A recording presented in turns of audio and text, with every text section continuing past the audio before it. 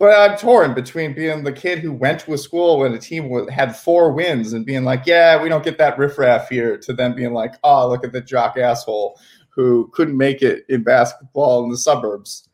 And I don't know. It's just so bad. It's so bad. Like, they use it to like both paint over their own reputation and the NCAA's pawn, right? Because just gentrify the neighborhood, tear shit down, and also like, perpetuate terrible Catholicness, right? Like, oh, Sister Jean's adorable and love of the nation, but you can't get contraceptives on campus. Like, never mind actual issues in the 21st century, right?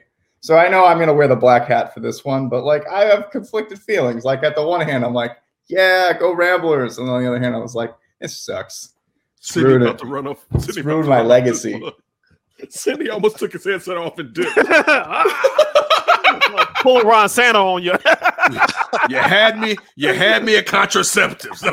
Yeah. I'm out of here. Sydney Brown likes it raw.